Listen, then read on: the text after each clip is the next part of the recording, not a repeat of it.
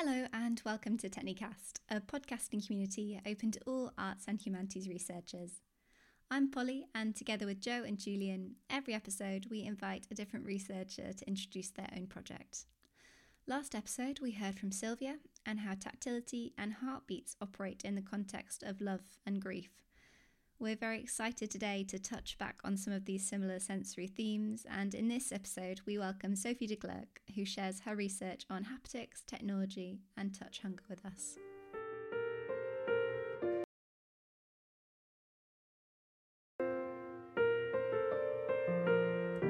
It is strange that the tactile sense, which is so infinitely less precious to men than sight, becomes at critical moments our main, if not only, handle to reality. Nabokov, Lolita, 1955. My favorite novel is Lolita by Russian author Vladimir Nabokov. At the very end of the novel, the main character and Lolita's stepfather and admirer, Humbert Humbert, goes to the mansion of his opponent in vying for Lolita's love and shoots him several times. Dazed and covered in the blood of the man who took Lolita away from him all those years before, Humbert muses that it is only by relying on his sense of touch that he can hold on to reality. My name is Sophie de Klerk, and I'm a researcher of tactile design at Loughborough University in London. As Humbert discovers in a moment of anguish, touch makes things real. It is the sense that we use to convince ourselves of the actual physical existence of the things we see. Touch is often considered as the sense that cannot lie, fool, or deceive, and therefore the one we can trust the most. The sensation of a touch, a caress, a kiss, a hug, or a scratch feels very immediate and intuitive. It is what makes us human. The central role of touch in helping us to grasp reality sounds natural, perhaps even obvious now, but it wasn't always so. The historical and philosophical writings on touch are ridden with references to its neglected or forgotten status as a sense in the Western world. This line of thinking can be traced back to ancient Greece, to the philosopher Aristotle and his hierarchy of the five senses, in which the sense of touch was relegated all the way to the bottom rung. For many centuries to come, touch was treated by intellectuals as one of the lower senses, as cognitively inferior to the more rational senses of seeing and hearing. The sensory stereotype of vision's dominance still persists in some ways today. For example, when we say, seeing is believing. The original verse from 17th century English clergyman Thomas Fuller is actually, seeing is believing, but feeling is the truth. Whilst the original reflects the idea that touch gives us access to reality and solid knowledge, we tend to only know or remember the first part of the phrase, and the second half has sadly become lost or forgotten in our visual culture. Today, there are still many debates and opinions about the status of the sense of touch. There are those who believe that we live at the beginning of a haptic age because of the way we interact with digital and electronic devices. And there are others who feel we are forgetting how the sense of touch provides us with material knowledge about a world that is becoming more and more desensualized and numb. In the next 10 minutes or so, I will introduce some of these points from both sides of the debate. The sense of touch is important for our everyday experience and our enjoyment of food, music, popular culture, arts, and design. The influence of tactile sensations when we choose and buy products was first recognized by the consumer-led design movement in the United States in the 1930s. Industrial designer Raymond Loewy, who designed the iconic curved glass Coca-Cola bottle we all know so well, was one of the first to explicitly pay attention to the sensory appeal of touch. In his design manifesto and autobiography, he wrote, Let's take the Coca-Cola bottle, for instance.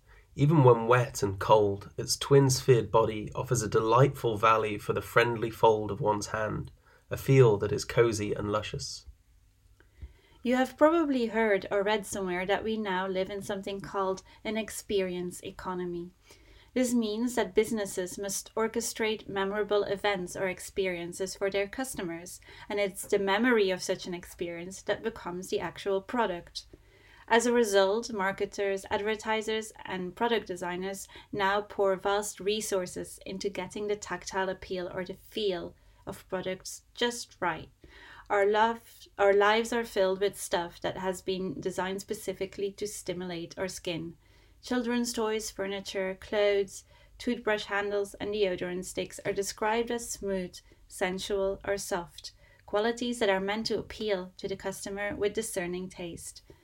The packaging of many of our favorite foodstuffs and drinks is textured, embossed, flocked, heat labeled, or engilded to add that little touch of pleasure.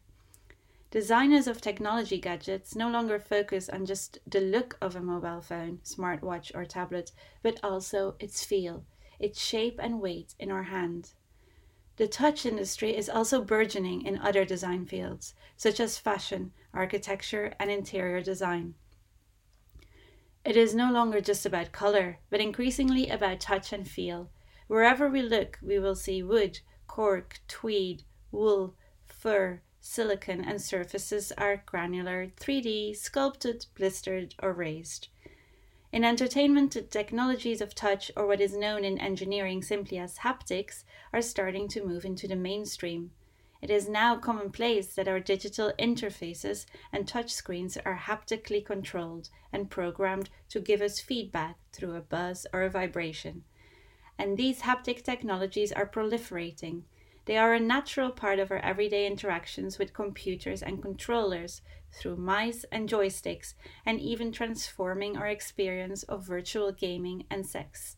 Yes, there is now a whole industry devoted to designing virtual sexual encounters with devices that mimic real feelings of touch, called teledildonics.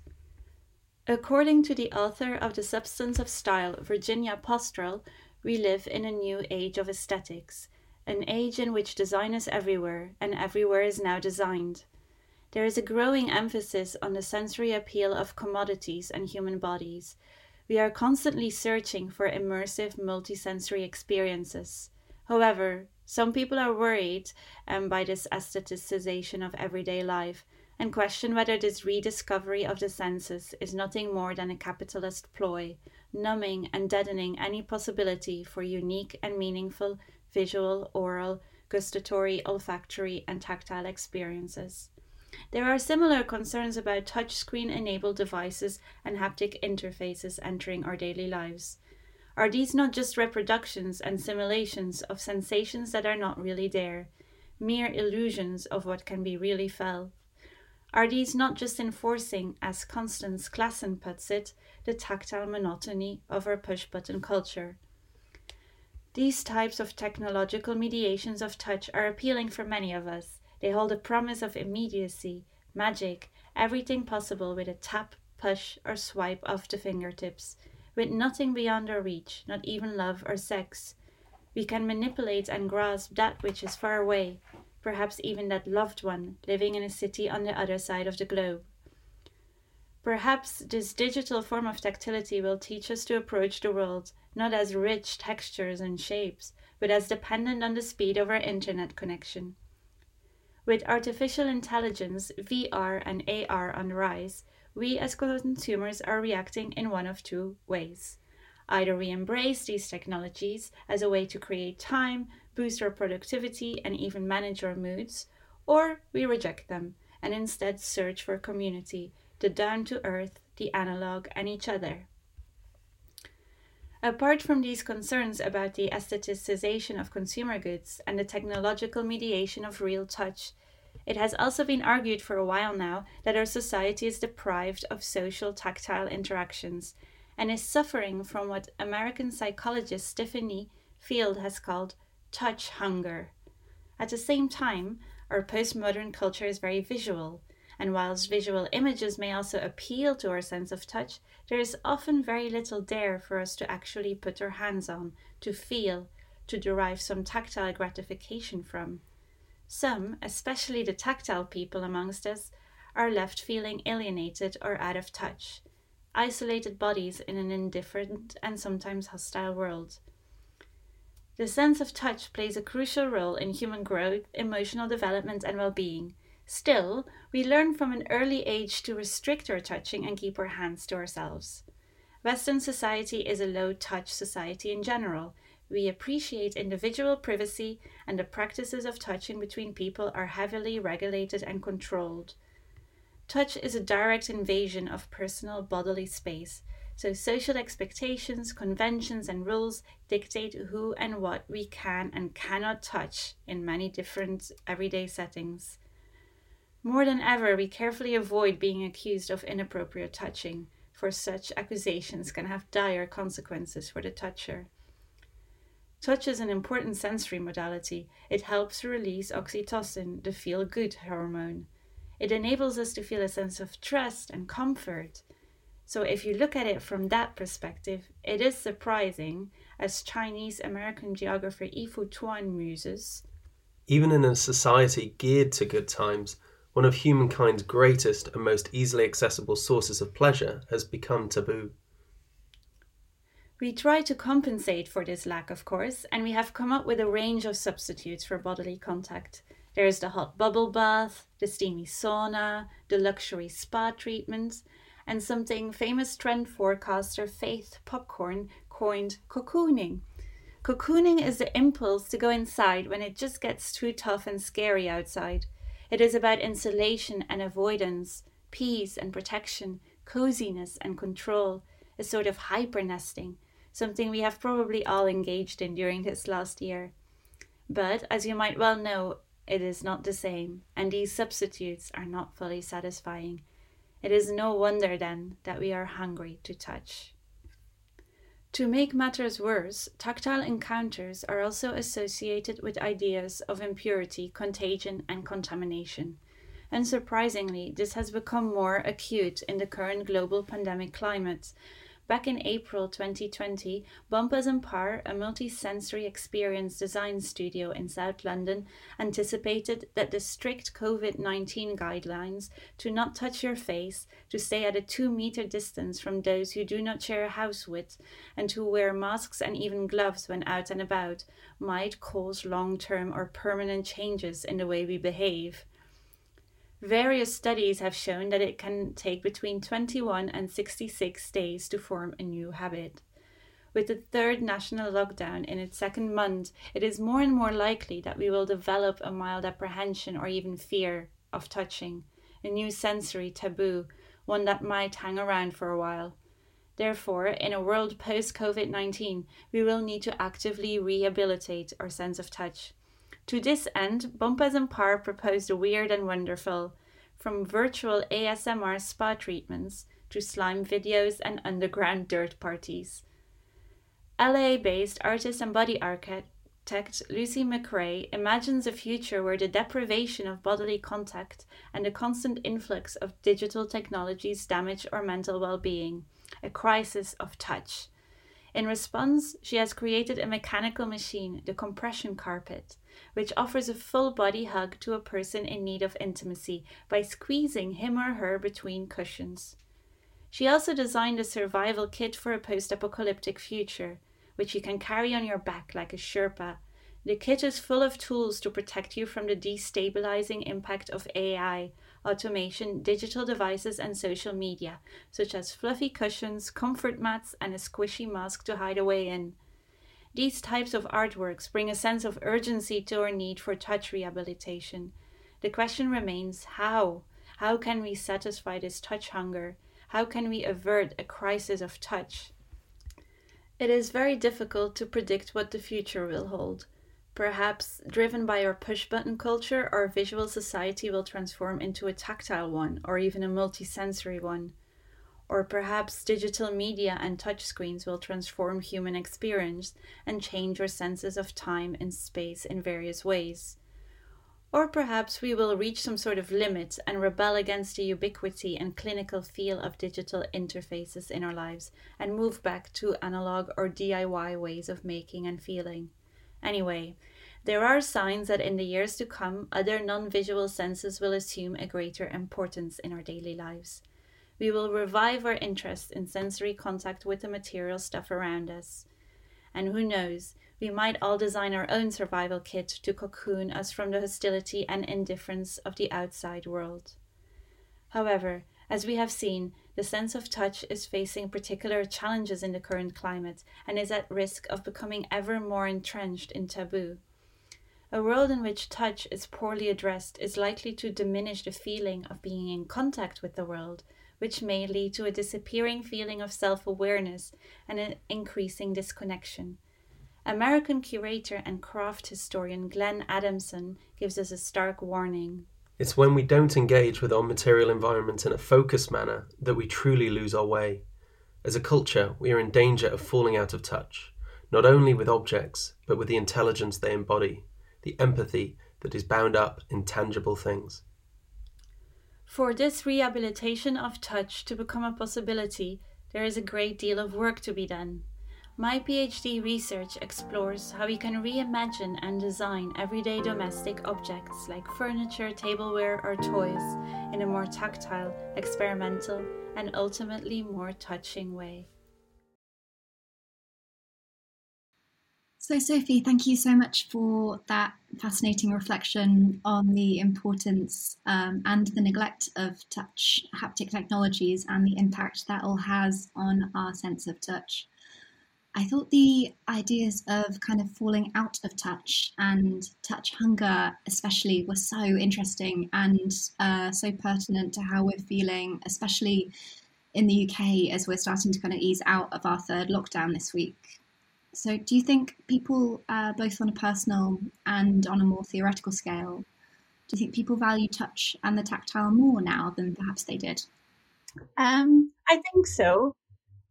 I think the sense of touch has definitely entered our radar, and we have become more conscious of how much or how little we touch in our everyday lives. Whereas before we didn't need to fully consider whether it's okay to hug or shake hands with someone or to touch your own face, or to touch the fresh fruit in the shops. We are now engaging with these tactile experiences a lot more consciously. Was I think that sort of cultivating a sort of mindfulness for non-visual experiences is great. Because of COVID, I think our renewed consciousness of touch has unfortunately become a lot more associated with hygiene and risk of contamination. But the notion of touch deprivation or touch hunger has been around for quite a while. I think last year the BBC and the Wellcome Collection did sort of this touch test, which was an online survey that ran from January till March, sort of until a week after the first lockdown began in the UK. I think it was completed by 40,000 people, and more than half, 54% of people already felt that they didn't have enough touch in their lives. And I assume that number will only be higher now. I also think that calls for more touch in our society have been around for decades now. In the early 80s, there was a forecaster, John Naisbitt, and he proposed the formula high tech versus high touch to describe the ways people were responding to all this new technology that was entering society. He predicted that we would always need sort of human, emotionally satisfying experiences to counterbalance the massive influx of advanced technology and automatization. And that was also applied to design. And I think ever since there has sort of been this trend for creating more tactile and more warm and cozy, non-mass manufactured goods. And I think this call for tactility is still sort of resonating. A famous forecaster a few years ago predicted that our super technology now is going to ask for super tactility. So I think this is definitely something that is here to stay, and that's sort of reflected in sort of annual design fairs around the world. And after being locked down, I think we will probably pay more attention to creating this cozy, intimate, tactile atmosphere at home. And hopefully design will sort of be a part of that. I definitely, yeah, that's so interesting. I definitely think I first took so much of that for granted, the kind of that kind of casual sense of touch, and I can see that it's very much going to be associated, at least for a little bit, with that kind of sense of hygiene and fear, which I'm not quite sure what will do to kind of the mindset around touch and kind of contact and intimacy there. But amazing to hear those studies and kind of hear kind of how long this has been in our kind of collective consciousness and how kind of much people have been thinking about that touch hunger. I'd love to hear a little bit more about your research into those everyday objects and the kind of the future of touch and kind of tactility, and how you kind of imagine those objects and how you might kind of see that tactility being reshaped. How did you first get interested in this area then? And can you tell me a little bit about how that's led to your doctoral research that you're carrying out now? Yes, it's been quite a long and painful journey for me to pinpoint tactility as a topic I really wanted to dedicate a PhD project to. I've always really liked things that are pretty. I have a background in fine art photography, and I worked a few years in market research, where many projects involved asking consumers how appealing they found a packaging concept, an advertising campaign, or a brand communication. So all of that was very much focused on the visual domain. And then at a conference, I once came across a project conducted by a research agency who presented a case study of a rebranding project they had done for a British brand of deli sweets. And the point was very much that all brands should have their own sense signature. And that's not just about visual brand assets, but you should think about how your brand can leverage sense, sounds, tastes, textures to tell your story. And this made me really think about the multisensory appeal of things, especially packaging at the time. But I was wondering whether things can be pretty in a way that is not predominantly visual. And then from then on, I mean, since starting this project in October last year, I have done a lot of painful soul searching to really try and grasp what draws me to the topic of tactility and touch. And I think the sense of touch connects us with the physical material world and with what's real. And the world is quite a complicated place. And I think for me, interacting with physical material stuff helps me feel rooted rather than sort of unmoored. And I think touch is very important for this feeling of connection, especially in a place that's becoming very digitized and dematerialized. I think we have less material knowledge of things. We don't know how things are made. We don't have that meaningful connections with material things. There's also very little explicit knowledge about what tactility is or how we can define it. And I think that's a real shame. And for that reason, I want to explore different ways we can think about tactility and how we can bring this sense to the forefront in design. Like, how can we design objects to embody this connectedness with the material world and with our bodies, and perhaps have a nicer, deeper aesthetic experience? So that's sort of where I'm coming from.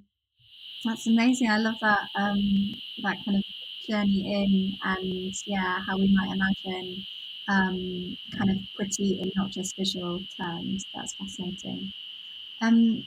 And kind of, could you tell me a little bit more about what you're kind of working on currently, and about some of the objects in particular that you might be thinking of reimagining?